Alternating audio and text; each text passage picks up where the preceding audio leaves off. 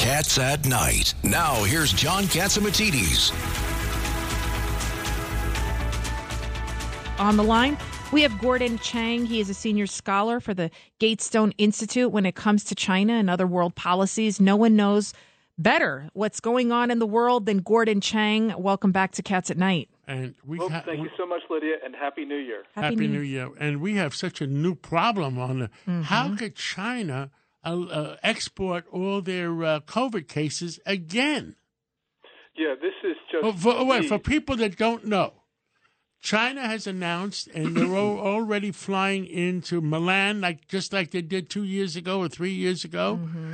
50% of the people on that airplane going to Milan have COVID. Yes, I mean, this is incredible. And we are going to have a COVID wave in the United States as well, because it was good that the Biden administration imposed these testing requirements on arrivals from China, but these testing requirements are grossly inadequate. You can get a test up to 48 hours before departure. Now, a couple things. First of all, you can get COVID in the interim, of course. 48 hours is less than the incubation period for this disease. And China has not been sharing genome sequencing. So we don't even know what we should be testing for. It could be COVID. It could be something else. And the people that are not sick in the airplane are not going to get sick till 48 hours later. Right. This is just, we should expect a new wave of COVID in the U.S. We're under attack. It doesn't occur, but the Biden administration is letting this happen. There should be a prohibition on all arrivals from Chinese soil. And, Gordon, the Biden administration said they're going to start January 5th. How come they don't start tomorrow morning? Yeah, that's something else. Gordon, Chang, since the testing you believe is inadequate, and I'm certainly inclined to agree with you. Do you definitely think then that we should just stop all immigration or everyone coming from China? Yes, I think that we need to do that. There's so many reasons for that, and one of them is we don't know what the intentions of the Chinese regime are. We know that in 2020 they deliberately spread the disease beyond their borders. They lied about transmissibility, and while they were locking down their own country, they were pressuring us and others to allow arrivals from China. You put those two things together, and it shows a deliberate spread of the disease. So we're dealing with a malicious regime, which means we don't give them the benefit of the doubt right now. And, whatever the intentions of China, we just do not need one more case and one more death in the United States from COVID. And if we can reduce the COVID load, then we should, of course, do that. I'm having major deja vu. I mean, do we even know is this possibly a new strain of COVID? Could this be some kind of new infectious disease, a COVID-like type of illness?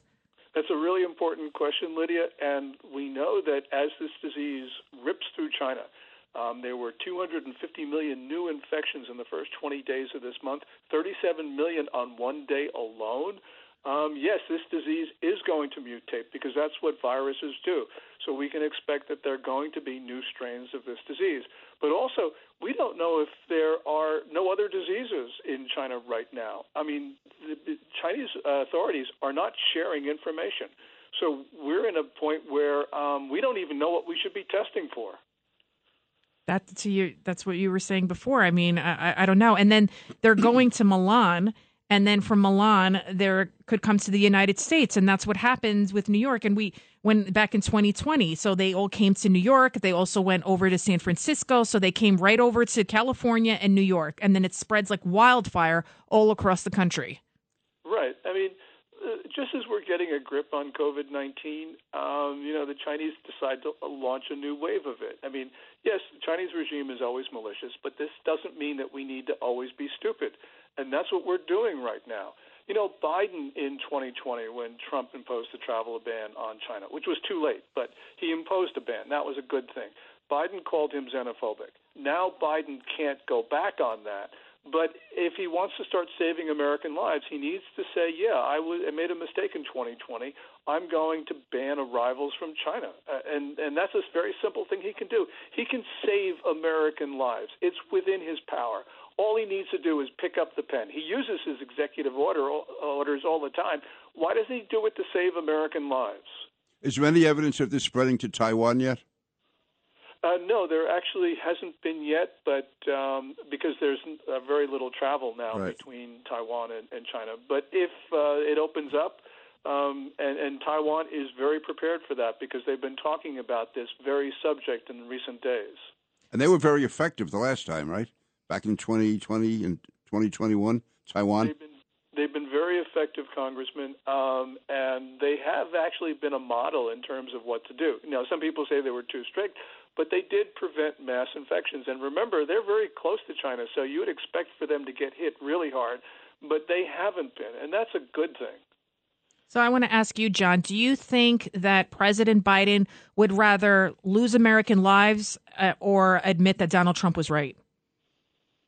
I think he's losing American lives right now. I mean, but Donald Trump waited 3 weeks before he shut it down, too. Right, he was too late, too. But now we should know better. We should shut it down tomorrow morning. Yeah. I mean, why are we allowing airplanes come in from China if they're being irresponsible? Where's the checks and balances? If I could intervene for a second, I guess we're getting to the end. Going to the end of the year, do you see any hope for our policies with China next year? Do you see any lessening of tension, or is it going to get worse next year, Gordon?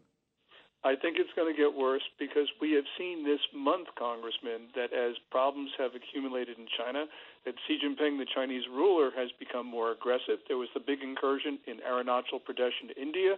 There's been these vessels going through Japanese territorial water and loitering, which they're not permitted to do. And there's been more pressure on the Philippines and the South China Sea.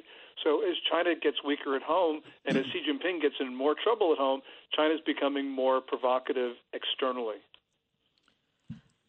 That wasn't very encouraging, but you've been right all along, Gordon Chang, so thank you for that. We got a minute left. Anything you want to tell all the American people? I just worry very much about 2023 because we have an Oval Office, we have a Pentagon that is oblivious. They don't have a sense of urgency, and right now the issue is time. We need to start defending our country, and our political leadership isn't doing it. Wow. It's really unfortunate because our government should be working for us and protecting us, and we should have learned by now what not to do. And it seems like we're going right back to where we were, with the same mistakes. 100%. Thank you so much, Gordon Chang. Gordon, maybe we'll talk to you before the weekend if anything changes. Thank you. Well, thank you so much, John. Thank you, Lydia and Congressman. It's Cats at Night on the Red Apple Podcast Network.